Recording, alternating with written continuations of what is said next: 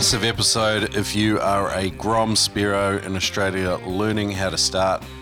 Really good news today. There's going to be a bunch of qualified people in spearfishing clubs around the country that are now going to be teaching freedive courses for Spearos. Today we chat all about it. Tom Sandstrom joins me for at least 45 minutes before Adam Stern drops in, as usual, late.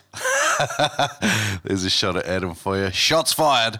But I had an absolute ball chatting with Tom, and then Adam joins us later, and we talk all about how a whole bunch of really cool people from spearfishing clubs around Australia have been put through this instructor training course here with Adam Stern.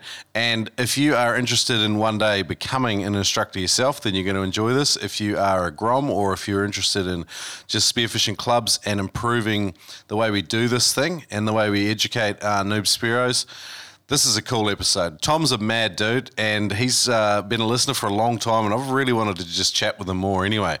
And I feel like I'll probably be reaching out to Tom again and hanging out with him again, possibly at one of the comps they run down there, the Coffs Blue Water. But anyway, I wanted to get into this. We're gonna chat all about this with Tom in just a second. Before then, I had a ton of shout outs. Now, if you ever hear anything on the Noob Spearo podcast and you're not sure where to find the links, I would encourage you to go up into the noobspearo.com, head up into the show notes. There's a podcast section, and scroll down and you'll find the episode. This one today will just be titled Australian Spearfishing Courses. So if you go to noobspearo.com, go to the podcast tab, find the show notes for this.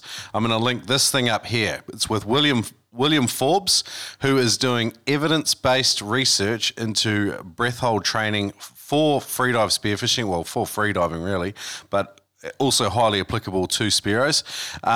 The instructions there for entering this study are right there, but obviously the more people he gets, the larger sample size, the better and the more effective and the more robust the data set is going to be for him to work with. So basically this online study will give you different breath hold activities to perform, and then there'll be a before and after metrics. I'd encourage you to check it out. Go to today's show notes, go to noobspearo.com, find Australian Spearfishing Courses. I'll link up William's email. You email him, he gets you involved in the study. I would really encourage you to do it. Check it out. William Forbes, he's a cool dude. Know him from the Brisbane Bull Sharks. Check it out. Another thing I really like is robust feedback, and apologies for the longer intro today. However, I want to do it justice. Kath sent me an email from New Zealand. She said, "Kia ora from NZ Trek. Hope things are going well over on your side of the ditch. Just wanted to take a moment to say how much I've been loving your podcasts." And then she gets into the robust feedback, which is really good, and just helps me to do a better job on the podcast, which is 100% what I want to do. And this is kind of an issue that's been, sort of growing in my awareness for a little bit of time.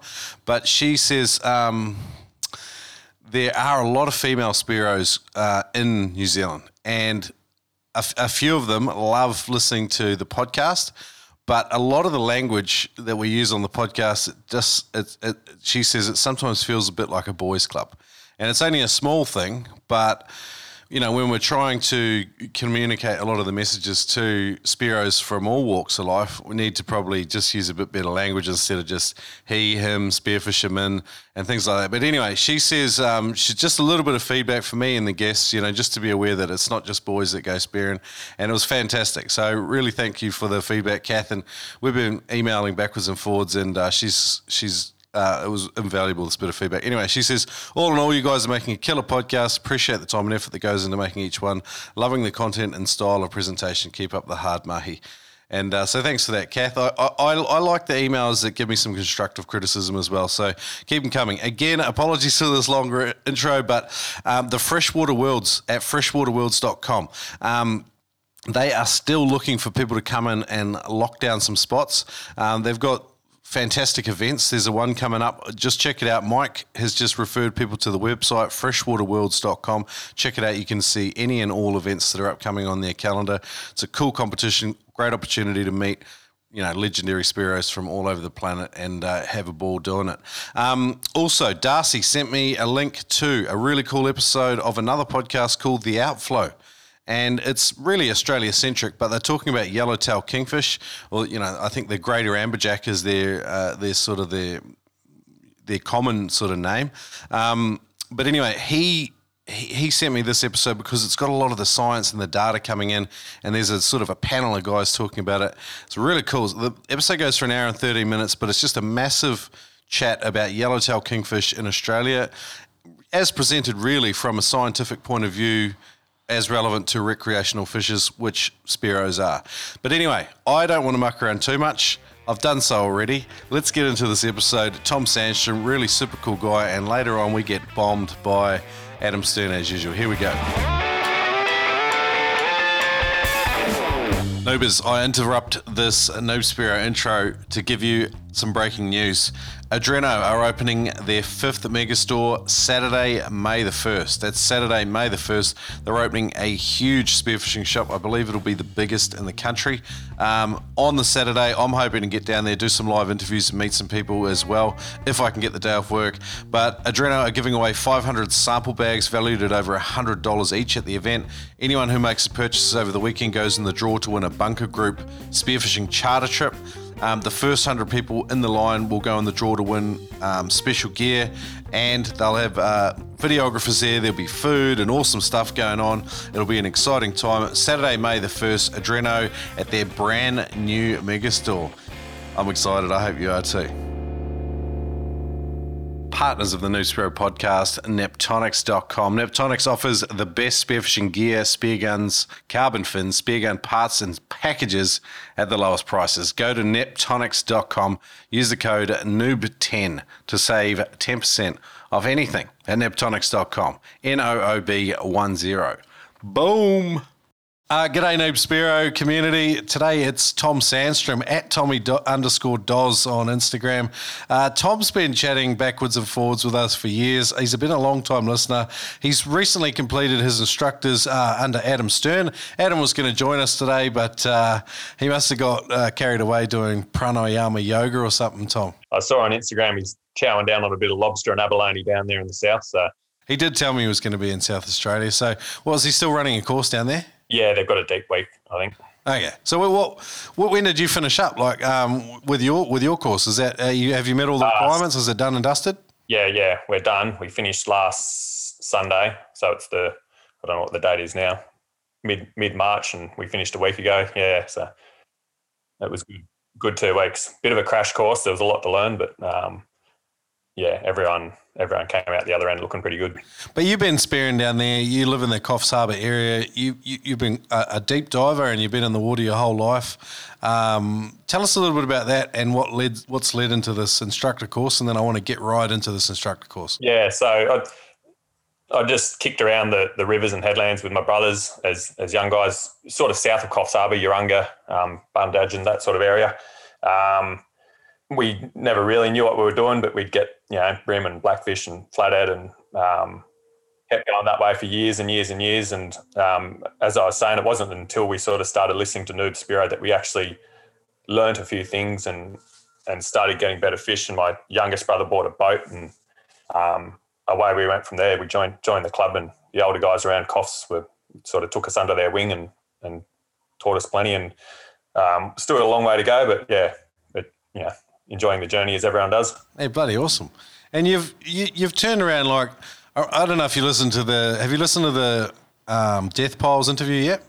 We listened to it on the way back from Jervis Bay in the car. Yeah. So are you familiar with that sort of 6 stages of maturity of a Spearo, or the? I am now. I wasn't before. Okay, cool. Well, I would definitely put you in that stage 6, that statesman category. Like, you're heavily involved in your club. You've been taking groms out and like, as much as you've learned from listening to legends from all over the world, you've given straight back into your own community. So hats off to you. Is that what this instructors thing's about as well? Yeah, it's our club has sort of got to a stage where there's a few guys around my age, and then anyone older is well and truly retired, 60, 70, 80 years old, and don't want to have anything to do with it. And then a bunch of young guys coming through. And then as well as, last year there was a few deaths and guys diving by themselves. And we sort of got together and we're like, you see the young guys jumping in by themselves, and they watch all the gun divers on YouTube with the diving deep with their real guns and think that they can do it. And we sort of thought we'll get a little training thing together and try and change the attitude and culture towards diving deep and by yourself and all that sort of thing, and teach the young local guys that you don't have to dive super deep, and eventually you'll get there, but don't rush the process, enjoy the journey, and brought them along with us. And it's gone from us training together and giving a few pointers to mates' sons to the club growing, and it's become quite a successful little venture, and it snowballed. One thing led to another, and talking with Adam, he said, why don't you come and do an instructor's course? And I said, we were thinking about doing it, but we were going to do it with the club. And I spoke to Adrian Wayne from the RUF, and it sort of one thing led to another, and now we're going to try and get instructors in every club around the country, and we're going to develop a freediving for spearfishing / spearfishing safety course that these instructors in each club can teach to other club members. That's bloody awesome. That's excellent. So what is your club, and how many members have you got? The Coffs Harbour Blue Water Freedivers. I don't know exactly how many members we've got. We ticked over 50 last year, so we'd be between 50 and 60, I guess, now. I suppose it was 4 years ago when we joined. I think there was 6 or 7, and the average age was about 70, and it was dead and gone, more or less. And the club scene's changed. Yeah, like a lot of the way spearfishing as a lifestyle pursuit is sort of, it's changed and evolved over the years, and I think spearfishing clubs, in a way, some of them haven't kept up with it. Like, I still love a lot of it. Like, they provide free training, and sometimes they have social comps, sometimes they have proper competitive comps, and then of course they lobby government. They try to keep these community groups going. I think back in the day, sort of one of the added advantages or the desires of the average member was to get in on boats and to learn stuff from legends. And it takes a conscious effort of experienced spearos like yourself to really turn around and give back. Like, I know last week I had a learner guy out, and it's an exercise in patience. Like, oh, absolutely, yeah. Yeah, certainly. Yeah, like, we've tried to really push with the comps to there are a few guys that are super competitive, but most of us don't really care whether we get fish or whether we win the comp. And we try and get 2 or 3 experienced crew on a boat, and then take one of the teenagers or one of the grommies, and just run them through a few bits and pieces and try and put them onto a good fish or 2 during the day. And for me personally, that's far more rewarding than winning a club comp. They at the end of the day, they don't mean anything. It's just bragging rights, really. And we have a separate comp outside comps, I guess, which we call Best of the Best, and that's just a competition that you can weigh your fish in when you're diving socially, and that's sort of what everyone tries to win within our club. We use the comp days as a bit of a social day, and just to get not just young guys, new crew that are coming along, get them out in a boat and learning a few bits and pieces. And that attitude shift in our club's been phenomenal, and that's, I think, why it's growing. And like you say, you join a club so you can get out on a boat and learn things. And I think a lot of clubs had lost that because it is hard. It's hard to dive with new guys all the time, and that's why we sort of just say, just do it once a month. Once a month, to be honest, I get out probably twice a month. That'd probably be my batting average to get out spearfishing. And like in Brisbane, it's a full day effort. Like, I'm driving for an hour, and then I'm in the boat, and then we're out. And I don't want to cut a day half. If I've got the day, I'm making it a day. I get home, I'm wrecked. And I think there's a lot of people like that. And yourself, you get older, you get busier, you have children and a family, and giving time to new people is definitely. It's definitely an effort, but it is something that, good people choose to do. And I mean, none of us would get started if someone hadn't given us some time. So cats off to you. Yeah. With the courses, are you formalising that? Is it becoming? Is this? Yeah, it will become formalised. So this is sort of just the first stage. A lot of old school Spiros will turn around at us and say, "What are you doing?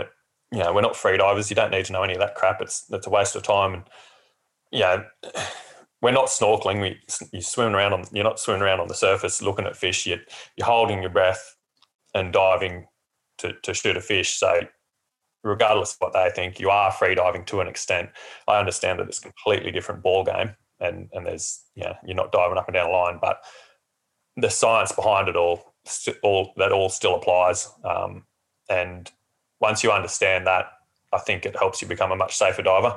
And once you drill and train diving together, one, it's more enjoyable. You get more fish. You're with your mates the whole time, and two, you're infinitely more safer because your buddy's your only safety network. And so we just need to change that culture. I think not everyone agrees, and I understand that. It is we've all done it, and it is fun jumping in on a headland by yourself and shooting a dew or something without someone ahead of you, beating you to the hole or whatever. But you can still do that with your mate. There's more than one hole on every headland, and it's more fun when you're working as a team, I think. Yeah. I guess one of the old guys' arguments is that, like, new Spiros typically aren't the ones that suffer shallow water blackout and die. Generally, guys go diving for about maybe a year, or it depends how much time in the water they get, but they gradually get, if they stick with it and they persevere through shit fizz and cold water and sharks and, avoiding all of the other little mishaps and stuff that can put you off, because if you jump in a day and the swell's too big and your mask's fogging up and the water's cold and your buddy's just already started walking back to the car, if they've managed to persevere through a whole lot of days like that and they've survived a year and they still love and froth on their spearfishing, because that's kind of separates the wheat from the chaff, that's when they start to dig into the information and start to learn some of the things that can start getting them down into, your serious depths where they can get in more trouble with shallow water blackout. But there's risks in every depth of spearfishing, like in 100%. Your only bit of safety equipment is your buddy. I agree with you. But it seems to be that year mark or maybe a little bit beyond where they really start to push the depth and push their limits. And then if they haven't developed that good habit or those good habits of having a buddy and being a good buddy, then it seems like that's where this real sticking point gets. Would you agree with that? Yeah. And that's where we just want to mould people early, I guess, and get those mentors in all the clubs that the young guys look up to. Because if you're in that position and the young guys are looking up to you, they're going to do what you do. And so if you're leading by example, I think it's pretty easy for the young guys to follow. It's pretty hard to hold your breath to the point of blackout.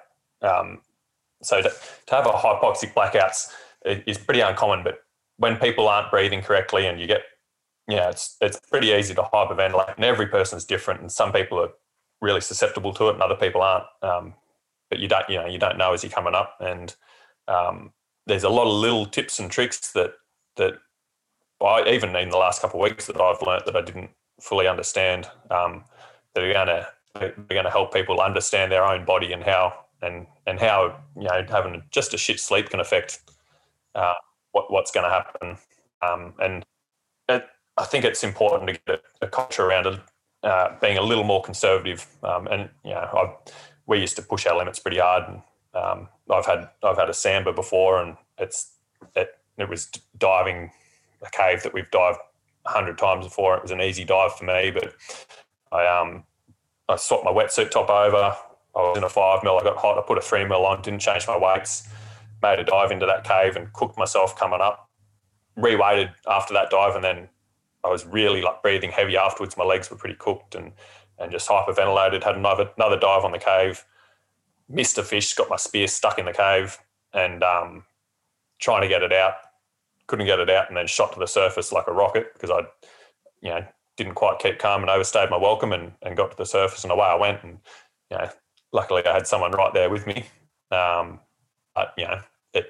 it's just an average dive for us, and a few little things change, and then that happens, and it can happen to anyone. I don't think we need to scare the fear of God into everyone about it. It's just being aware and understanding it and how to deal with situations, and not just blackouts. plenty of other crap that can go wrong, and that's what we want to involve in this little program is just general safety, like the amount of young guys you take out and you turn around and you've got a loaded gun poking you in the hip or pointed at your chest. And young guys don't always think, but if you teach them, they start to think. And there's plenty of bits and pieces, and we're going to include boating safety and all that sort of stuff. And hopefully roll it out, in the next 12 months. The problem is, like, anytime you have the word safety in a headline or in a topic, you can immediately see tumbleweeds go past and you can hear the snores start. I think the podcast episodes where I've got safety in the title have been the least downloaded, and that they can be some of the best content. But it's hard to sometimes get guys to, like, it's the same when you go onto a work site or in a job site in Australia, you've got to do a safety induction, and it's the same safety induction that you've heard 55 times. But with spearfishing, arguably the risk is it definitely needs to be understood and mitigated. You need to understand what those risks are in your particular diving context and then plan accordingly. But yeah, obviously, I'm with you guys 100%. Yeah, I think we've got to try and work out how to make it fun. And like you say, if you're just preaching at people, they don't listen. And it's the same with the older generation screaming at us, wear a rig line and a float, and they say, that's what'll save you. But then those two jump in together, and one will swim one way and one will swim the other way, and they've got their rig line and their float, but their float's 30 metres behind them, and their buddy's 100 metres away from them, and a rig line and a float doesn't do shit really, unless you got someone. I'll be able to find your gun on the bottom, but I won't find your body because probably the current's taking you 50 metres away from it. But but I mean the float and flag does play a part. Like, it can be awesome for your diving context in terms of letting boating traffic and stuff know, and it gives your buddy the general idea. But I've dived with real guns up on the Great Barrier with the Back to Basics boys, and we would. I don't know if they'd be happy with me telling this story, but we were diving straight reel guns, and it was probably one of the safest dive sessions I've ever had. Like, these boys, they work a system, and they work a system tight. Like, if my fish holes up and we're in current, I already know someone's headed down to get that fish because they're watching what's going on. Even in bad viz, they just seem to have this unspoken communication a lot of the time, and it's amazing when you partner up with the same people over a period of years, like, just so much stuff you don't have to even talk about it. You don't have to talk. But that makes it, it makes you so much more comfortable. And we dive with real guns a lot, unless it's pretty dirty. But most of the time you can see each other.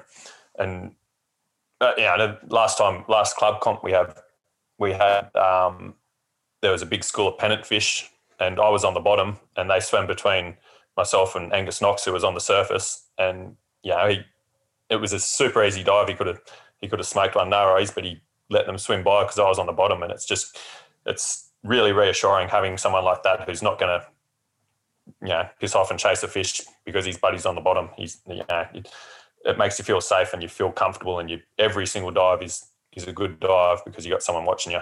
That switch where you choose to be a good buddy and stick with them, and then vice versa, like, both of you have to have your self-discipline on in order to make a buddy system work. Yeah. And I guess it comes with time as well. It is hard when you're young guys and you haven't seen fish like that before you. Or you haven't been out for 2 months. All that, yeah. Yeah. But we try not to preach at guys and give them another reason to do something that results in them getting more fish. Even little things like when the young guys jump in the pool for the first time and they're swimming laps with a snorkel in your mouth, and you say, you don't want to do that because all those bubbles are going to scare fish off, and they pull that snorkel out of their mouth so quickly. But if you tell them, don't do that because, if you black out, it's a funnel in your mouth, it goes over their head and they're in the pool with their snorkel in their mouth again. As soon as you make it relevant to spearfishing and getting more fish, the young guys seem to want to listen and do what you say. I don't think we want to progress anyone's journey any quicker than it should, or or change what we've experienced a great deal. I just think we want to equip guys with the appropriate skills to be able to handle a situation if it does occur. I think pool training is a big thing with that, because you're training your own personal hypoxic threshold and CO2 tolerance, and when you do get that month or two out of the water, you're still holding your breath and you're still in the water, and you're comfortable when you get back in the water. And that, a lot of it's just keeping your head and keep it comfortable. And you can work on the micro skills without the distraction of hunting fish, because sometimes when you're out hunting fish, you're not worried about your finning technique or making sure you're streamlined or any of the 1%ers that will allow you to actually dive deep and perform at a greater level than you are now. But, so sometimes that time in the pool, it's just like there's no fish. Some people would say it's boring, and it probably is, but you can work on these very small skills in isolation, and when you do go out into the ocean, sometimes it's you can actually immediately tell that it's improved your dive technique. Yeah, and like you say, all the 1%ers, you get enough little 1%ers and they add up, and it makes a huge difference. It sounds like that freediving course is very much like that. Like there's no fish. You're just working purely on the freedive component to spearfishing, which they are different, but we share the whole entire breath hold experience with them. So they've got a lot to teach us. Yeah, and it is different, but and you can still shoot fish with shit freediving technique, but it's certainly a lot easier if you've got good technique and you're going to hold the bottom a little longer and you're going to be a little bit less offensive in the water. Like if you've got a flighty fish and you've got arms and legs going everywhere, they're not going to come as close as if you're tucked in nice and tight and you've got your gun by your side and you're nice and smooth through the water. It all relates, and it's I don't care what the older generation want to say about freediving. It's a super important part of spearfishing. I think the fact of the matter is, with a lot of the older guys, right, a lot of the diving was done in shallower than sort of 40 feet, and there were fish in the shallows, and the gear was pretty good for that sort of depth, and some of the guys went out and they dived the depths that we dive now, and the ability was no different, right? But nowadays people can access the information and they have really good equipment, and the fish are often deeper. So guys are learning these techniques, so they need to learn a different way of diving so that they can do it safely. If you're going to dive shallower than 30 feet your entire life, perhaps you might get away with, because your percentage chance of blacking out is probably a lot lower than someone that's diving 60 feet. I would argue that it's still great to have a buddy even in that depth.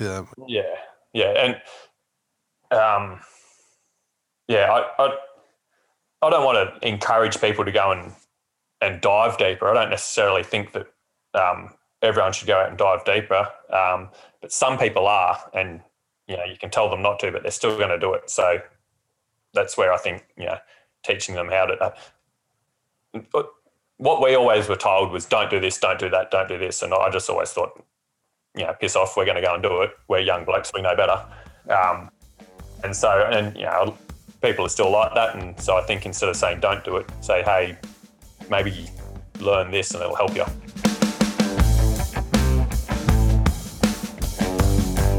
If your buddy had a blackout on your next spearfishing trip, think, what would the outcome of that be? Do you know how to revive someone from a blackout? Would you even be in a position to do something about it? Or would you be diving, chasing after a fish as your buddy sinks down to the bottom of the ocean? Do you know where most blackouts happen? Do you know what you can do to minimize your risk of having a blackout? My name is Ted Hardy, and I'm the founder of freedivingsafety.com. In my free online course, you will learn the truth about shallow water blackout, the myth of, I don't push myself, I know my limits, I'm in tune with my body, how to minimize your risk of having a blackout, and most importantly, how to save your buddy's life if they have one. Visit freedivingsafety.com to sign up for your free course today. Dive safe out there. It's just not even that hard. Handmade spear guns from the USA, KillshotSpearguns.com, have made rugged, functional, simple spear guns utilizing the best components. Check them out at KillshotSpearguns.com. Save $30 on any timber spear gun. Use the code NOOB.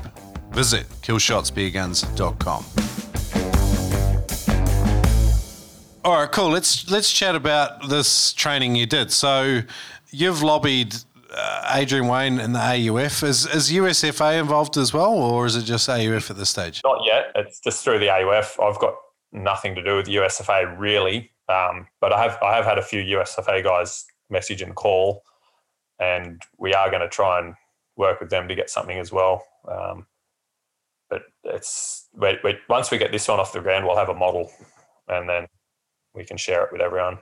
So for our USA or our Kiwi cousins and the UK as well, I guess, what we're talking about here is the major governing bodies. There's two in Australia that govern spearfishing, and most of the clubs belong to either one of these two organisations. So AUF has created this scenario where they're training people that are I'm guessing in leadership positions in the spearfishing clubs to become spearfishing or freediving instructors. Is that correct? Yeah, it is. Leaders that are also, physically fit enough to, because the instructor course is fairly challenging. You've got to, and I think when we get ours accredited, it might be slightly different, but you got to do a 40-metre free dive. You got to do 30 metres with no fins, 100 metres in a pool, rescue someone from 25 metres. There's a bunch of different criteria that you've got to be able to do. So it's got to be someone up to that challenge, but also, someone that's good with teaching and a bit of a role model in the club so that people want to listen to them. Yep. Okay, cool. And so the intention is to run these safety workshops. Are you going to run courses as well? So we're encouraging people to get a training night similar to what we've got going on. And then, once or possibly twice a year, depending on the size of clubs, we're going to run the course. Obviously, not everyone's going to want to go to it. I wouldn't expect someone that's 60 or 70 to want to go along and spend their weekend doing that. But I think it's going to be super valuable for young guys or people just new to the sport. And it'll either be included in your club fees or be super cheap, depending on what sort of insurance we're up against. But at the moment, it's looking like if your club fees are something like $85 to $100, then it'll probably be covered. If you come from a club that's doing it a bit cheaper because they're in your club or whatever, you might have to pay $50 or $60 for it. And it's going to be up to each club, really. Yep, cool. But we're going to have a little guideline of what we think you guys should be doing. It's going to, because I think it's like $500 just to do the basic freediving course, which most Spearos can almost skip. To an extent, because the second level of freediving course is where you learn the good stuff, really. The first one is teach an idiot to put your head underwater. The things I got out of the first one were just some basic ideas about streamlining, fitting technique, and really practicing the mechanics and the practice of practicing a shallow water blackout rescue. And just drilling that. And like I did bronze medallion surf training when I was young and that, but the disconnect you have kinesthetically, like your body has just sort of forgotten some of the mechanics of these things. And like, if you think about it, like your buddy blacks out, you haven't done a drill for 6 years or something. Like, you might grab him. You might lose a few seconds. You're probably still going to do okay. But it's one of those occasions, one of those rare things in life that you wish you'd practice, I think, at that moment where you go, holy shit, I wish I'd just drilled this a few times, because I'd be looking after my mate and he'd have a much greater chance of, regaining consciousness and all the rest of it all the faster. So that was one of the huge takeaways I got from a stage one. But I hear what you're saying. No, hopefully, none of us ever have to be in that situation, but you want to be prepared if it ever does happen. And that's the other thing I say to the young guys. I don't want to sound like I'm doom and glooming you too much. We're just being prepared for something that hopefully won't ever happen.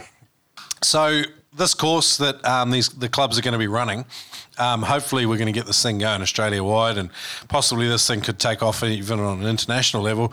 What's going to actually be involved, and how many sort of man hours are we talking, and how much is theory and how much is practical?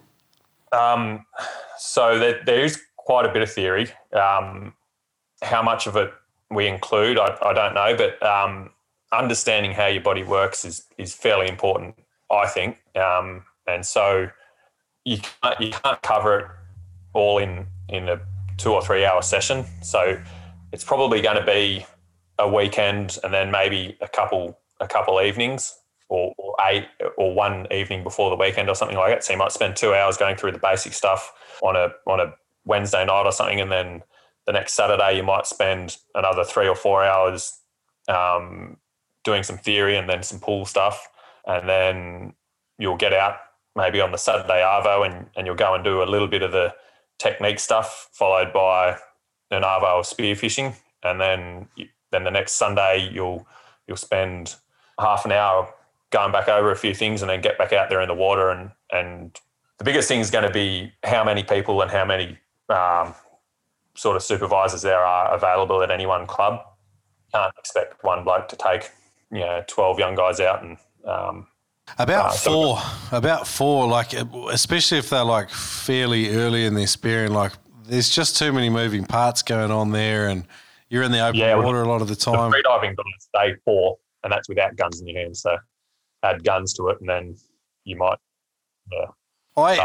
I have mates that hit me up to learn all the time, and I've taught quite a few people to spear now, and I've kind of developed my own sort of 2-day process to get people to a point where you think, oh, yep, they no longer need me to, like load their gun and just walk them through every facet of the diving. But 2 days is a fair block of time. And I have some of them go, oh, can't you just take us out and we'll just learn on the fly? And I go, yeah, we can do that, but it's a really shit way to learn. And there's just too much to it. And it's frustrating for you if they're jumping in a boat with people that have got no idea, and particularly if it's your boat and you've got a fiberglass boat and they drop their weight belt and they smash it up the side as they're getting in and out the boat, all little things like that. Just there's a lot to consider, but we're getting there, and there's a lot we've got to nut out, and we're certainly in the early stages, but it's all looking promising, and it's going to be really good to get the training sessions underway in all the clubs too, I think. Once all the clubs sort of get a really well-structured training program going on, that they'll not only be teaching everyone the good stuff, but they'll find a huge increase in numbers that are interested in coming along and joining up with the clubs, which financially for clubs is a big thing. And the more people you get involved, the more fun it is for everyone, the more people you got to have a beer with at the end of a comp, or and so I think it all starts with those sort of little training things, and we get new people every week, and not all of them stay, but some of them do, and we've got a bunch of girls that are coming along that have never spearfished but think it looks like fun, and they're starting to get fish, and then we've got a young guy who lives up the road from me who couldn't swim about 9 months ago, and he can do a full 25-metre lap underwater on one breath now, and it's a really good way to grow the club as well as teach people. And I don't like socialising really, so it's my little social outlet as well, because I'm not particularly interested in going out to the pub on a Saturday night or anything like that. Having a real practical outlet where you can train, you can learn some of the micro skills, you can socialise, you can plan events in the future, and those regularly sort of scheduled in events, as long as the workload's shared and you've got a decent sort of training structure and that, like I like getting in the pool and swimming around with a bunch of people that love spearfishing. Like even though we're in a pool and there's no fish, it's in some ways it's even better, because like when you're out on the boat and the focus is hunting and putting fish in the esky, the cooler, the chili bin, the focus sort of goes out of sometimes just the friendships and the social aspect. So like when you're just training in a swimming pool, the stakes aren't so high, so you can sort of relax a bit more, but you still get the training in. It's a good balance. I like it. Yeah, and you catch up and you talk a bit of shit and have a laugh, and and we're not there to compete with each other. We're just there to have fun, and it's a good time. And you come out of it feeling good. So carbon dioxide is a narcotic. That's why you feel good when you hold your breath. Yeah. Hey, that's a good insight. I actually didn't think of that. If guys are interested in joining any spearfishing clubs, I'd encourage them to go to noobspearo.com. Up in the menu there's a Spearfishing Club Connections page, and it's broken down into countries. And I've got a really good directory going there. Like, it's pretty comprehensive for Australia. There's quite a few in the US, and there's quite a few in the New Zealand as well. If your club is not in there, I'd love it if you just follow the instructions in there. Reach out to me and pump it in. But we're going to try and keep up with what Tom's doing here with these courses and how they unravel in the future. And I'll keep you informed on the podcast. But also, if you want to go to auf.com.au, you will learn more about what's happening there as well, I'm sure. But I wanted to move on, Tom. I wanted to really get into your freediving and spearfishing journey. So you grew up in that sort of, is it? Well, yeah, I was in Dorrigo, which is about 45 minutes from any ocean. It's in the hills behind Coffs. But Dad grew up spearfishing in Sydney and came up here and then had the kids, and we sort of spent a lot of time at Urunga every weekend, really. We'd be down the hill and either surfing or diving or fishing. And then as we got a bit older, sort of it became a once every couple of months sort of thing, partying and whatever got in the way. And so there was a little bit less spearfishing. And then I moved around the East Coast a bit and then ended up back here. And my partner, Lisa, her dad was a commercial fisherman for about 30 years in Coffs, and he was a dead keen spearo and good mates with Brett Verco and that sort of class of diver. So he was pretty knowledgeable, and hanging out with him got the bug back in a big way. Yeah, righto. He takes his boat up to Fitzroy Reef every year, and so we go up there and spend a week out there on the boat. And it sort of really came back when I moved back to the Coffs area when I was, I can't remember how old I was now, but a little while ago now. And I can't ever see myself going anywhere because it's spectacular here. A lot of people complain, and I think people new to the area, like I've driven through too, and ended up sort of heading down more to Kempsey and diving some of the headlands down around there. But I think one of the things with Coffs is there's a lot of green zones, particularly on the inshore stuff. Is that correct? Is that? Yeah, there are, and a lot of people do whinge about it, and I can understand it to an extent. And sometimes I think it would be nice if they spread it out a little bit and gave some other areas a few of them and opened a bit up to us. But at the same time, not for the entire fishery, but for a lot of species, it's the reason we have got so many big blue bars and blue bar parrotfish and mangrove jack, and the snapper fishery here is relatively healthy. It does get a lot of pressure. I think the jewfish around the east coast of Australia are in a lot of trouble, but in Coffs we've got large areas where they're protected, and so our fishery is relatively healthy, I think, compared to the rest of the country for jewfish. And I think it's pretty important to have those protected areas in a place like Coffs. There's a lot of people come here recreational fishers, and we didn't have the sanctuary zones. I think we'd have a hard time catching a lot of fish we do. Yeah. What about, so are you dealing with a lot of sandy coastline? Is the structure sort of few and far between there, or have you got quite a lot of reef, and what's the bend cost like? It's reef everywhere. Most headlands have got some sort of reef off them, and then the headlands are pretty good for jewfish as long as the viz and the swell lets you get in there.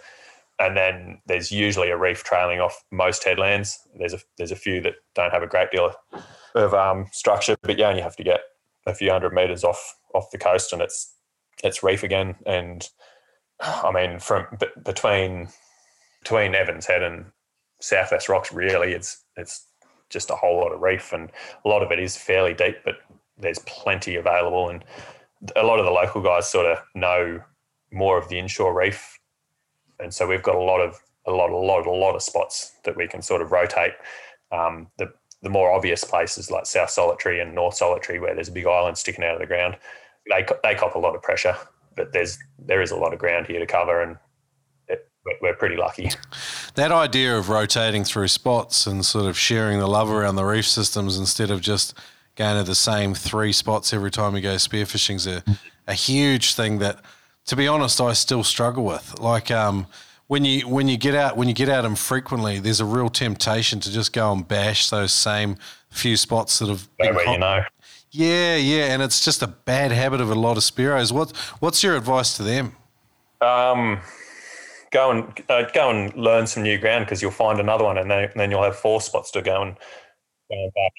But if you go and spend a little bit of time finding one more spot each time, and then all of a sudden you've got this little quiver of spots that you can go to, and it doesn't take, not every time is going to be successful searching new ground, but when it is, geez, it's rewarding. We've got local guys here like Trevor Ketchian and Tim McDonald, and those guys seem to froth on finding new ground just as much as they froth on finding good fish. In fact, I think they dive down to light up.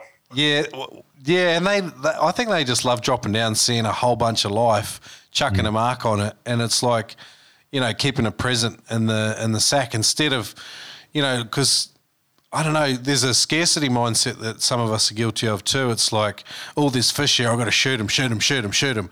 And it's like, well, why not just take one? Yeah, there's plenty of fish left, go to the next reef. But it's, I don't know, let's be honest, there is a thing within us, I think, sometimes that drives us to do that. Like, have you had those battles? Yeah, absolutely. I think everyone goes through that stage where, and people get ownership over places as well. But yeah, you'll hit a spot and it's good, and you think it's not going to be good next week. I'll get a few more, or someone else might come here today and get those fish. And that's a big thing we're trying to change around here, is that culture of taking more than you really need. And I understand that some people travel and they want to get a few fish to take home because they've come from down south or whatever. But how much fish do you really need? I try not to say anything to most people unless I think they've gone well over the top. But you see some of the death piles that people send you and say, we got this off Coffs, and I just think, oh, it's fucking disgusting. You don't need that many fish. And some of these guys are up here every month or every 2 months, and I don't know, I eat a lot of fish and I couldn't eat that in a month.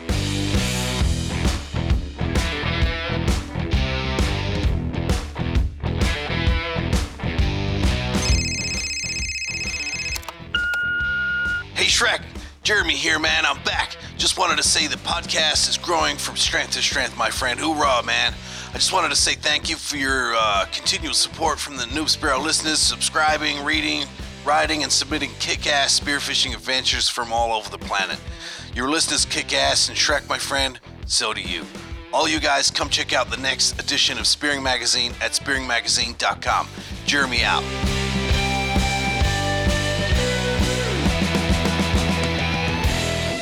Tommy, we've been rudely interrupted. Adam Stern is joining us. As usual, he's tardy, but he's woken from his abalone slumber. Super late.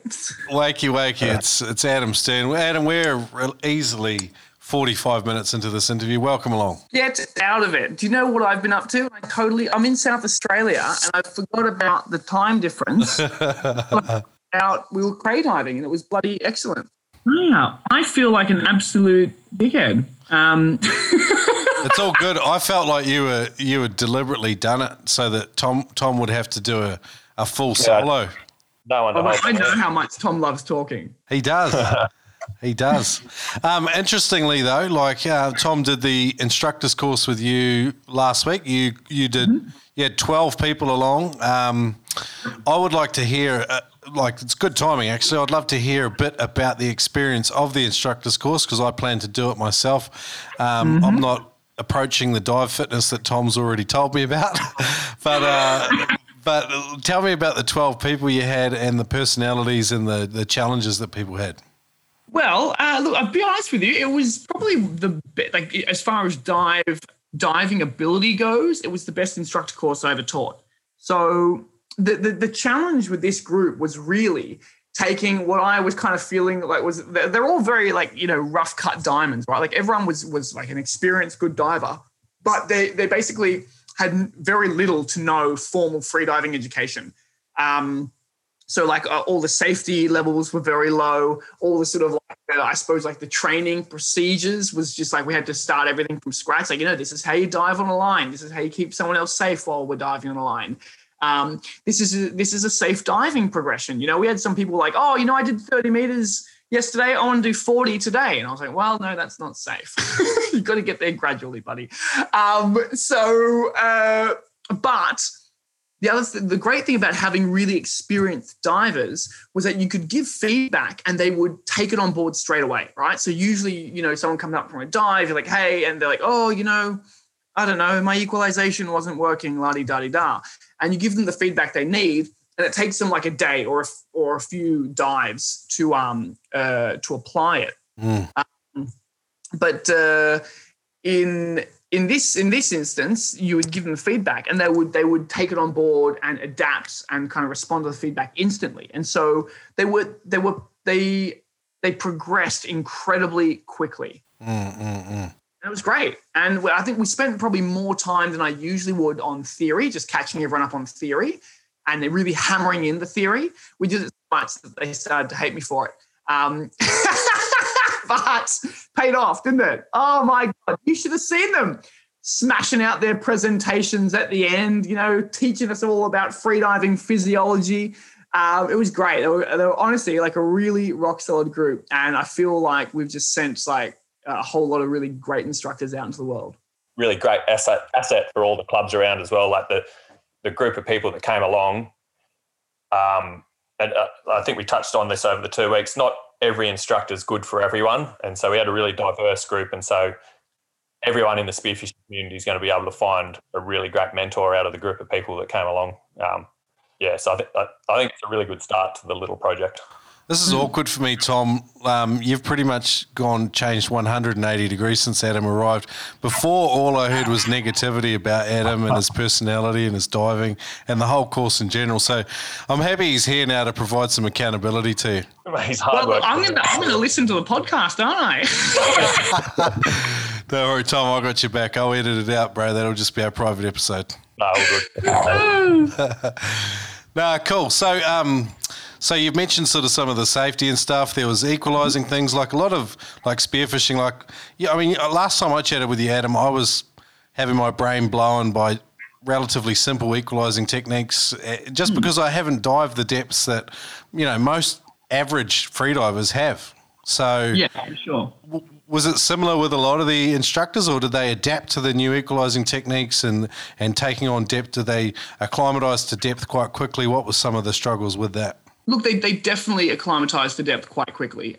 And as for throwing out some what are seemingly basic or seemingly common equalization techniques that, made a world of change, they were able to basically, like I was kind of saying before, just like take it on board really quickly and then, use it to really go deep. I had, two of the divers learned how to do mouthfill equalization probably faster than anyone else I've ever had before. Wow. It was a really impressive group, honestly. Not even blowing smoke up their asses. It's a really impressive group. If anything, they all need to have, they all need to have themselves taken down a peg or two, right? Like, it's probably good for them. But no, they were honestly a really great group. Who was the funniest? Who was the funniest in the group? The funniest in the group? Yusuf. Yusuf from what club is Yusuf from, Tom? He's from the Barracudas, Yusuf Dib. Yusuf Dib from the Barracudas is a character like you've never met before. Yeah, righto. Awesome. You've got to have them, eh? You've got to have them along. 100%. You need that range of personalities, but they can't all be funny bastards because otherwise you get nothing done. Well, Tom, Tom was just never stopped cracking jokes. You know what I mean? Like, I turned up and thought, how on earth am I going to spend 2 weeks with these people? They were talking constantly, and I thought we were going to have major dramas, but everyone was pretty good. It was good. He told me that he thought he was going to roll up, Adam, and he was going to have guys like you, like ponytails, like looking like 80s henchmen from like 80s martial art henchmen. Whoa! He was worried about the yoga vibe. I will let you know that I had a man bun well before it was trendy. Have you still got one? I can't even see it. Oh, he's got one. Does. Yeah. Oh, this thing. I had a man bun for a long time, and then all of a sudden they became this cool, trendy, hipster thing. And then I thought very long and hard about cutting it off, because obviously you don't want to be confused as a hipster, right? Like that's a really serious thing. Really, really don't. To you for someone to think you're a hipster. Did you supply extension ones for Tommy and some of the other guys? I offered it, but not everyone took me up on the offer. So I offered I Tommy. also don't have the hair to clip the extensions onto. Just welded on. Awesome. So what's the plans in the future for these courses? Is this going to be an annual thing, Adam, where you just churn out cash and train up bulk instructors? Well, I'd like to be honest with you. This project was kind of important for a few reasons.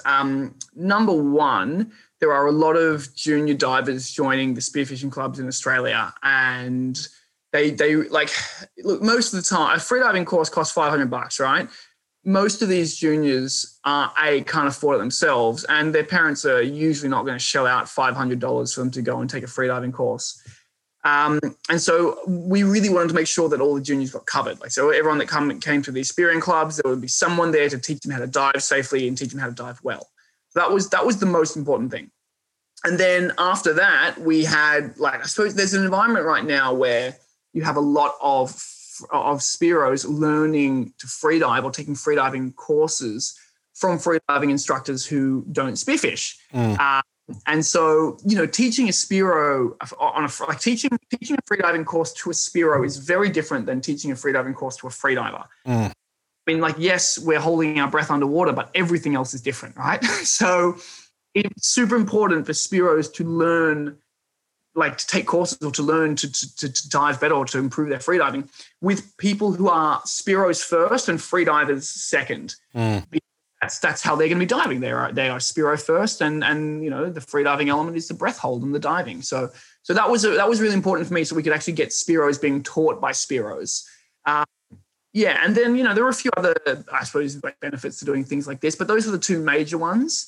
And in general, improving this sort of the education level at the spearing clubs, because the truth is that knowledgeable divers are safe divers. You know what I mean?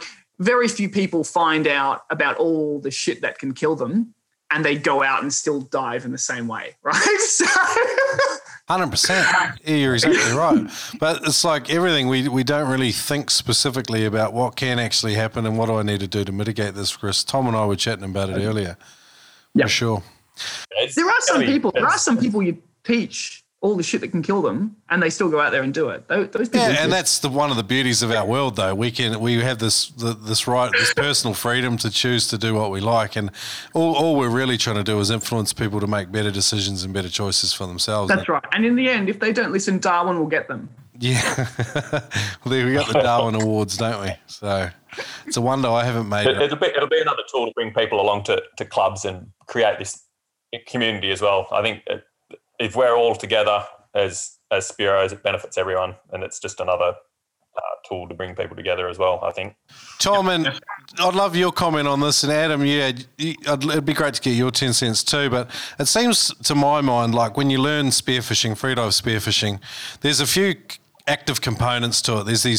We've got the freediving side of it, then there's the hunting side of it, and then there's the equipment side of it. And I feel like now what you guys are doing is spearfishing clubs now will be able to hopefully cater to some of that freediving education and learning some of the tactile and kinesthetic skills that go along with it, not just theory. And then if guys go to their local spearfishing retail shop, like a specialist retailer, they can learn a lot about the gear and equipment, and most retailers are only too happy to show you that stuff. The other sort of component now that guys can learn onto all of that is the hunting side.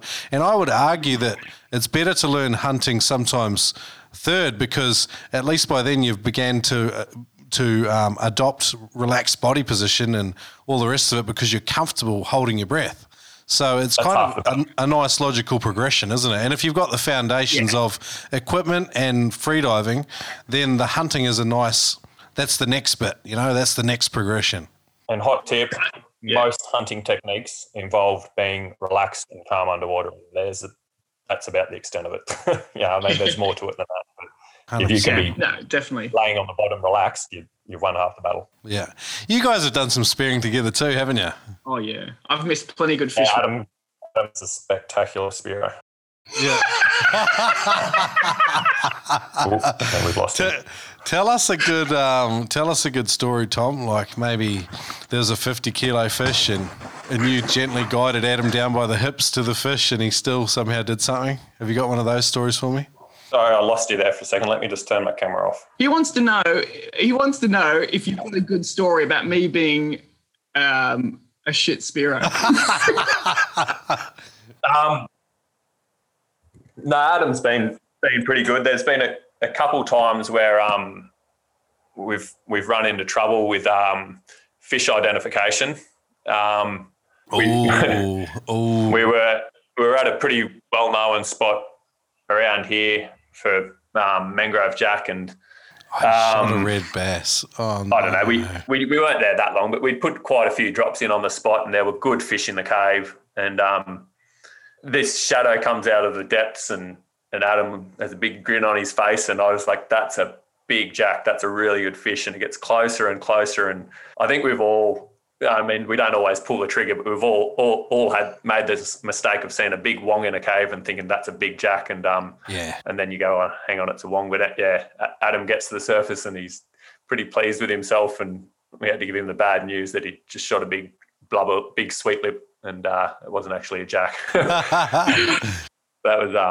That was pretty good. And then him and Matty O, when we went chasing dollies, I think went maybe two fish for 24 shots or something. That was another fun day. How much fun are they, Adam, when you shoot them for the first time? They go ballistic. They do. Actually, you know what's funny? Dolphin fish was the first fish I ever shot. Yep. A mate of mine took me out the fads and he was like, put the gun in my hand. He was like, all right, just shoot one. I was like, okay. But like you've got a float line, sometimes you've got a reel line, and then you might be diving around a fad, which is sticking out, and then you've got great opportunities there to get some tangles. And the fish, it doesn't seem to matter where you shoot them. Somehow they're going to pull air and your float line's going to end up tangled and, oh, jeepers, you can have some fun with them. Yeah, no, they're great. They're great fish. What's your PB on one? And have you had some of these tangles I'm talking about? No, to be absolutely honest, I haven't. It's always been pretty simple when I shot a dolly, but I've never shot a big bull. You know what I mean? I've never shot a big dolly. The biggest dolly I ever shot was actually the first one I ever shot, and I couldn't even tell you how big it was because it was like my first time spearing. But I remember being pretty bloody impressed with myself. So, like hunting dolphin fish seems relatively simple. You know, like. They're not very smart. You don't have to really free dive at all. You just shoot them. But the systems that guys develop in terms of, you know, the lines they put with the boat and where they put you in the water and how you can work it really smart together. Like I dive with a couple of guys, local guys, and I was watching them just like, and after we had done it for 2 hours, I was like, holy shit, you guys were good. Like, just because it was so organised and they really maximised your opportunities. So it was cool. They can be pretty easy to shoot if you're the first boat there, but if you're not the first boat there, it takes a bit of work to get a bigger dolly. Yeah, but when you motor up on drifts and stuff, you know, if you cut a wider line and you do it at low revs, you're not going to spook the school. They're not going to sound and head off. So you might get a few more passes and, you know, just simple stuff like that. I really, you know, like being ready to go on the back of the boat and just slipping quietly into the water and bang, there they all are. Like just little stuff. It was cool. Have you seen young Corbin's fish that he's been getting with us? I think I have. What did he get? What did he get last? Oh, he got a 14-kilo kingy last time with us. I think he's 12 or 13 now, and he's all of 40 kilos ringing wet, and he punches well above his weight. Fantastic. He's going to be a gun little spearo. Okay, so back to the instructor's course. You had 10 days. What's the sort of the rough plan to a 10-day instructor's course? So what we actually did was we did a Wave 3 course over 7 days, and then we did an instructor course over 7 days. So usually an instructor course on its own is 10 days, but what we did instead was we did heaps of the theory that we would have done remotely. So we did it like beforehand, like with Zoom, just like we're doing now. So we did a lot of stuff with Zoom beforehand, so we could get there and pretty much just focus on the practical stuff. Mostly because it was, people getting time off work and things like that. So the way it kind of breaks down is we turn up, we get there and ideally we try to just smash out the performance requirements. So the performance requirements are that they're hard enough that you need to be training seriously to do them. And at the same time, because the window to do them is quite small, they need to be quite you can't be struggling to reach them. Does that make sense? Like there's enough of the performance requirements. There's something like 7 major performance requirements that you have to do.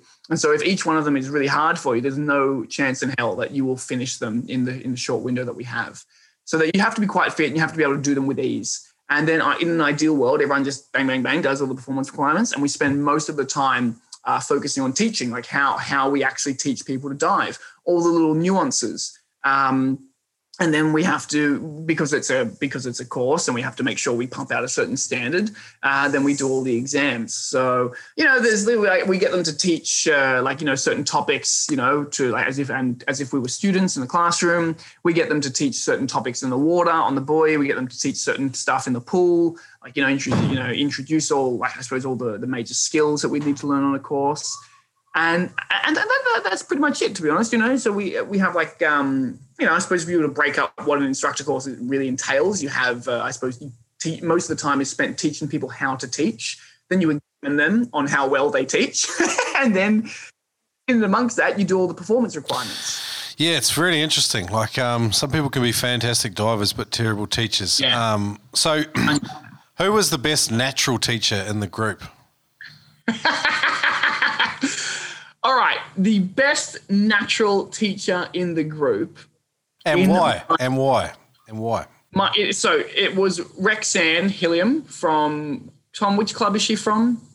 From Sydney Spearo's Spearfishing Club or something like that. Yeah, from Sydney Spearo's. Rexanne Hilliam was the best natural teacher because she was the most structured, as in you could give her any topic and she could introduce it in a really simple way that makes sense to anyone. She'd explain it in just its absolute simplest form, not too complicated, not too convoluted, really simple. And then she'd summarize it all up at the end and bang, there you go. Mm. And she had a formula for it. And that's what a lot of the time what we're really trying to teach when we're talking about teaching information. It's like, how do you take what is effectively a lot of really complex stuff and just simplify it so that anyone can basically pick it up and understand. And she was... Yeah, to really understand everything. Yeah.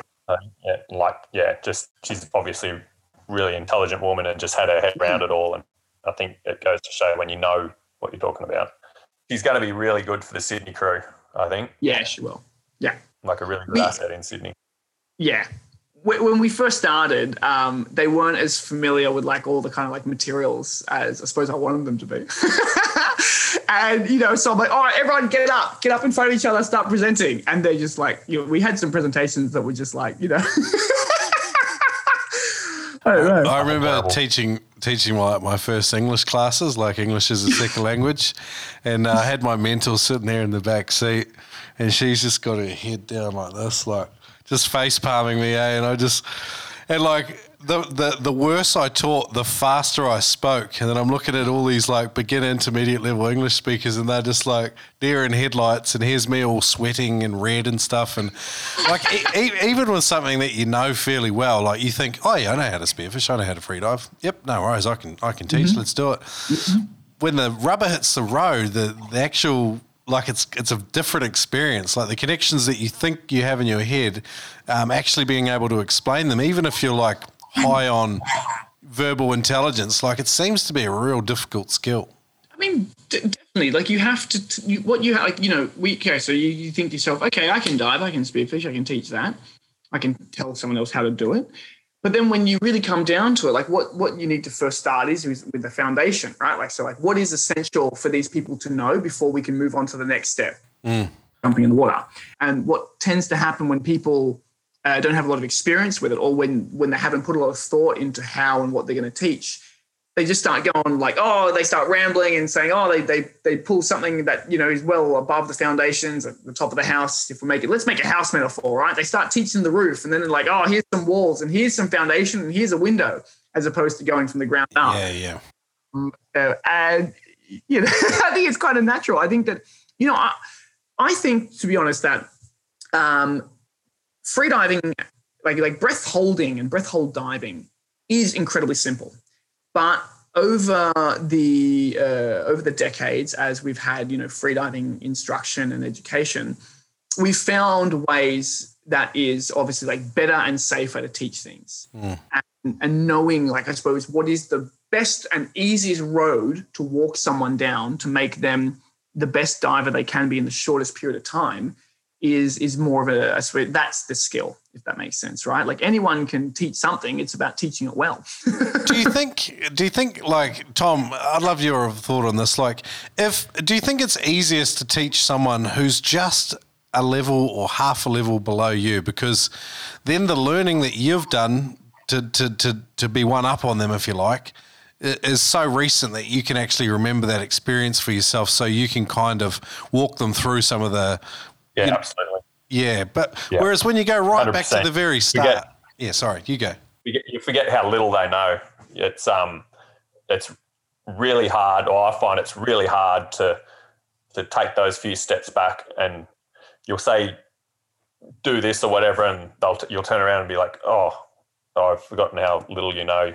All right, let's take it back a few steps. Whereas if, that person's not so far behind, you've just been there, and it's really easy because they understand as well, because you're explaining it a little better because you were just there.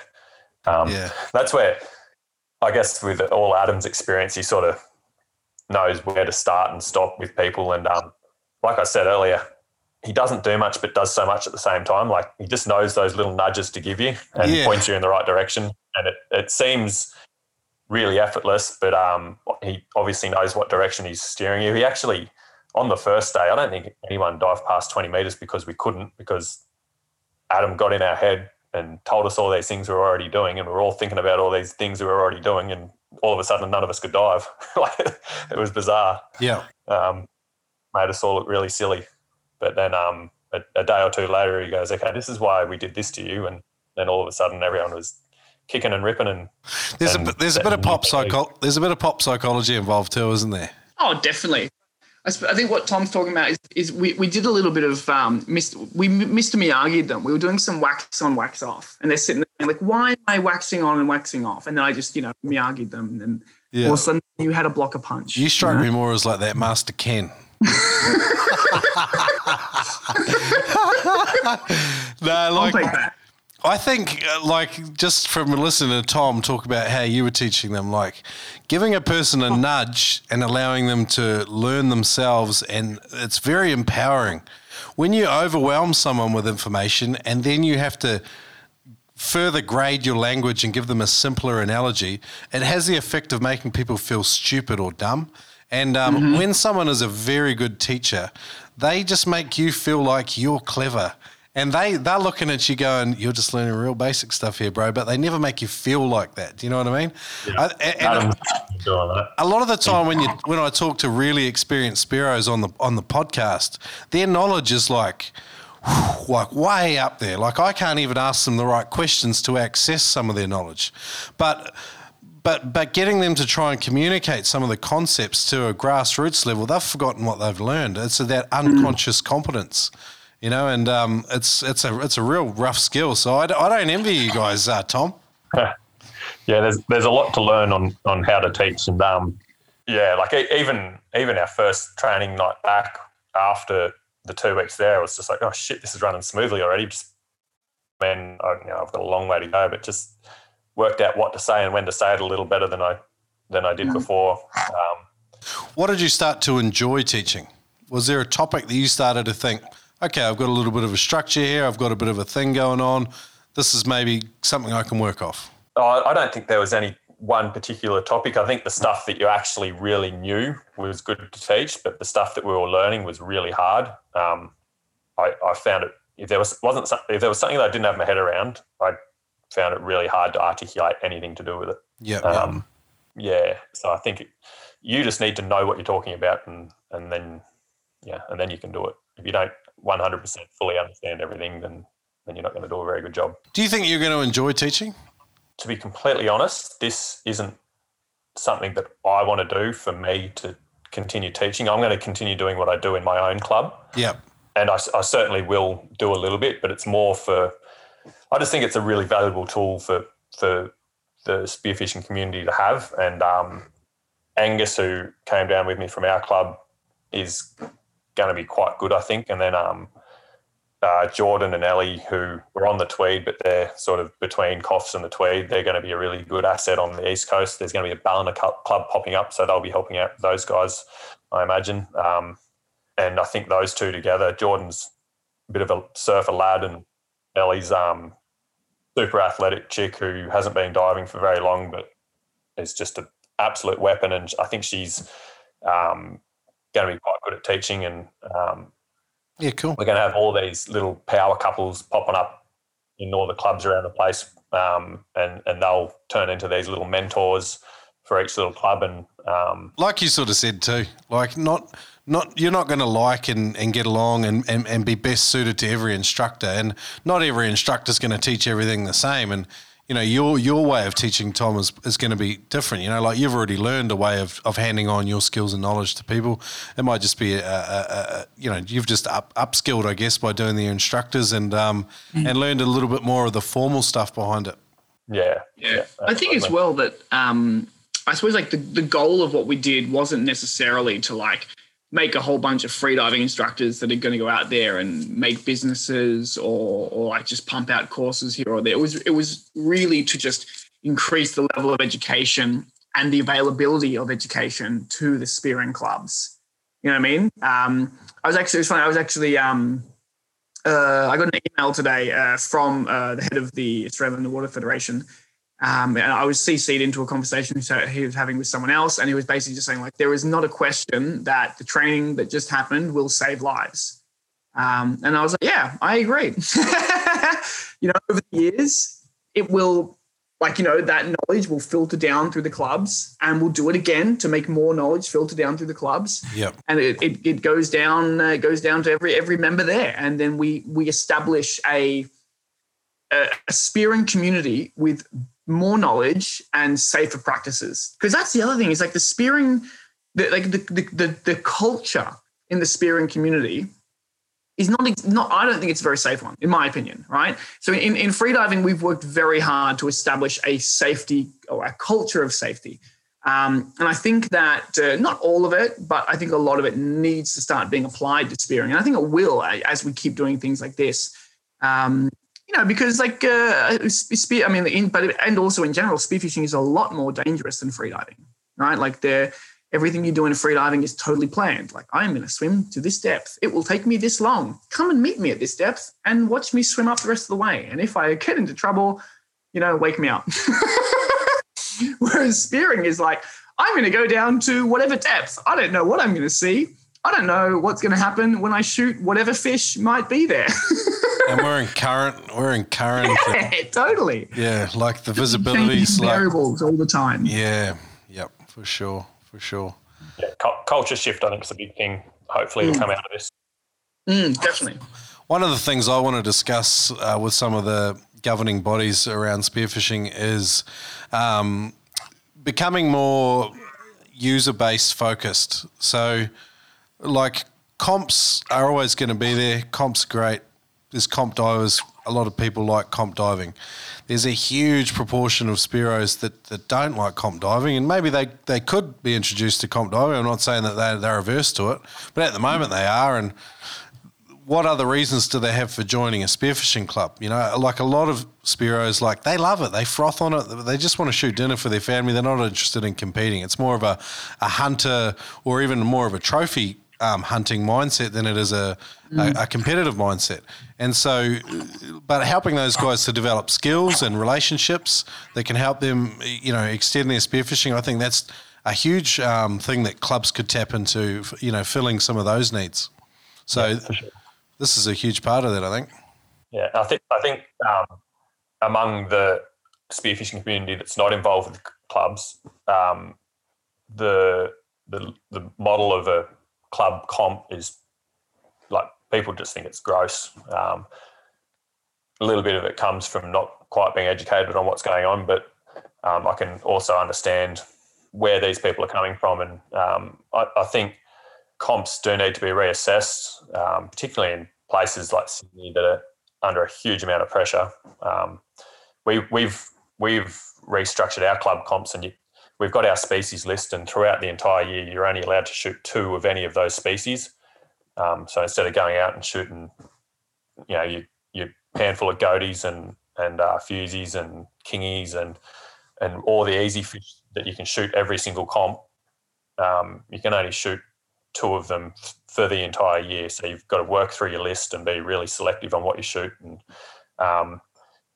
we're finding it to be hugely beneficial to the club because more people are interested in the comp now, because a lot of people don't want to go out and shoot those fish because they don't want to eat them, or they can't eat that many fish in that sort of period of time. So it's, people are becoming greener, I guess, and we need to think a little. I don't think we need to radically change things, but we just need to think a little more to the left sometimes. I don't want to change things completely, but we just need to be a little bit more aware of people's attitudes. Yeah. I think most Spiros identify with being sustainable fishermen, though. So I think that's, it's a direction that most people will, I suppose, be happy to adopt or, be happy to go in. But also, Tom, you said that in the COFs, in your spearing club, that there are no longer any singles competitions as well. Yeah. Well, no, we're starting to phasing them out. Yeah. There's still there's still a single comp, but we're trying to push towards pairs as the new norm, with some pushback, but we're heading in the right direction. Yeah, it's interesting. Changing and shaping culture and doing things for the future, it's not without its challenges, that's for sure. I just wanted to give a quick shout out to Darcy while I remember. He put me onto this episode on a podcast called The Outflow, and it's all about the yellowtail kingfish fishery in Australia. And I tell you what, I learned a shitload in about 90 minutes. Like, that is a quantifier in Australia, as you're familiar with, Adam. I saw you smile. But these guys just cover the fishery in depth. I'd love to see more and hear more conversations about things like that too. Some of these competitions and stuff, if they had someone come in and do a deep dive on one particular species, we talk about, age of reproduction begins, why we have the size and bag limits that we do, things like that, how to think more cleverly about seasons and spawning periods and all that sort of stuff. I like geeking out and learning about fish. I think most Spiros are keen on learning those sorts of things as well, and as it has a flow-on effect of making us all think more intentionally about it all. Yeah, absolutely. We've got Aaron Puckeridge and his mate from uni, can't remember his name, Hayden maybe, are studying a bunch of the fish from the Blue Water Classic this year, or will have done it by the time this comes out. And so hopefully we'll have some interesting results on what they've gathered from the fish that are taken during the Classic. And it's going to affect, well, they're studying more than just that. I think they're looking at the tourism benefits and all that sort of thing. But bag limits and size limits are something that have been talked about quite a lot around here at the moment by spearfishing and line fishing clubs. And I think we might see a review on a few different things in the coming months, which I welcome, but I don't think some people will welcome. But I think, that the bag limits around here are a little bit dated. Is Adam competing in the Blue Water Classic? He was going to, but I don't think he's going to have time now. He's going to be down. No, I want to. Yeah, I'm in Mount Gambier in South Australia at the moment. How long are you there for? I'm here till Friday. Okay. Yes, tomorrow. No, next Friday. Oh, okay. I fly in. I think I come in on the Sunday. Why are you going? You turning up late? Yeah. I'm doing the Adam Sellers Eckart Benkenstein one. Yeah. I'm doing my stage 2. I'm way back down a couple of levels from Tom. But hold on, if that's the case, you should be coming before the weekend, right? Well, I'm planning to do my instructors with you in the future, but I need to get up to some sort of semblance of a respectable level before then. No, what I'm saying is I'm going to be here when you get here. Oh, you're going to be here? Yeah. No, I'm coming next Sunday. I'll be there. Sunday week. I think I'll be here. Okay. I think so. Anyway. We'll be having beers. We'll be having beers. 100%. But yeah, I wanted to go to the Blue Water Classic. But yeah, because I'm going to be I'll be leaving here on the 20th. So I think I'll be leaving here on the day it actually starts. Cool. Awesome. Well, I'm excited about this initiative, guys. Well done for just getting it up off the ground. I'm looking forward to hearing more about it in the future as it sort of slowly unravels, because it's a complex thing, like taking on a project like what you guys have done. And but it's cool. You've got an entire country of people that are open to it, I'm sure. And hopefully the podcast just gets the message out there a little bit that some of these things are coming on the radar, and it'd be great if we can get all the governing bodies in on it, and this can be something that becomes standardised. Yeah, and if anyone that would be the dream. Reach out. Cool. Tommy, they can find you at Tommy_Doz. So I'll link that up in today's show notes. If you go to noobspiro.com / what are we going to do? Instructor. Can't the ball sack anymore. we can do repaired ball sack. How about noobspiro.com / Tommy, TOMMY, and I'll have the Tommy's socials as well as Adam's. If you're having any inquiries about freediving courses or doing your instructors, Adam's got a host of phenomenal freediving resources there, and I'm sure Tommy will be happy to answer any of your questions about what we've chatted about today. But awesome, gentlemen, really cool to catch up with you. Yep, thank you. And quick shout out to Adam's instructors who helped out with us, Max and Lynn. They were bloody legends and put in hours and hours with the guys, getting them up to scratch with all the theory. So another big thanks to them. Awesome, boys. Over and out.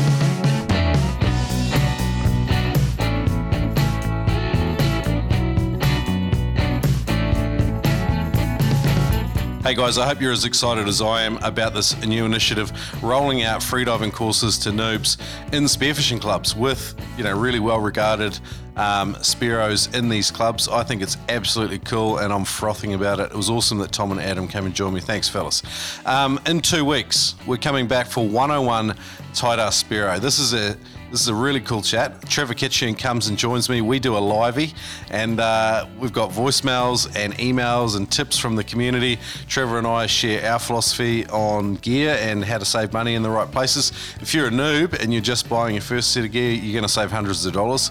But even if you're experienced, there might be a couple of things in here. And as usual, your input is always welcome at noobspiro.com. You can comment on show notes or in the Noob Spearo community on Facebook. Come and do so. As usual, if you love the show, I'd love it if you become a patron listener. Go to patreon.com / noobspiro. You can do that, or go to noobspiro.com, head up into the About section, and there is a Buy Us a Beer page where you can also donate some cash if you want it.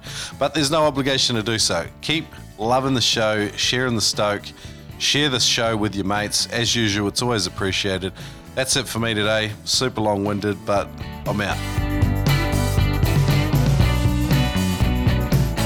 Today's Noob Spearo podcast is proudly brought to you in partnership with Adreno Spearfishing Supplies. For your next piece of spearfishing equipment, head to adreno.com.au. Enjoy flat rate shipping Australia-wide. There's a huge range of gear, and you can save $20 on every purchase over $200 when you use the code Noob Spearo. Better yet, drop into their Brisbane, Sydney, Melbourne or Perth megastores. There's another one on the way, by the way.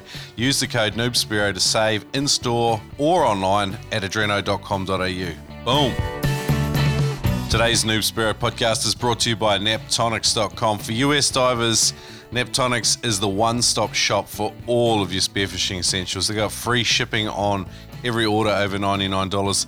Now you can use the Noob10 code to save 10% off anything and everything store-wide. 10% off store-wide. Use the code Noob10 at Neptonics.com. Boom.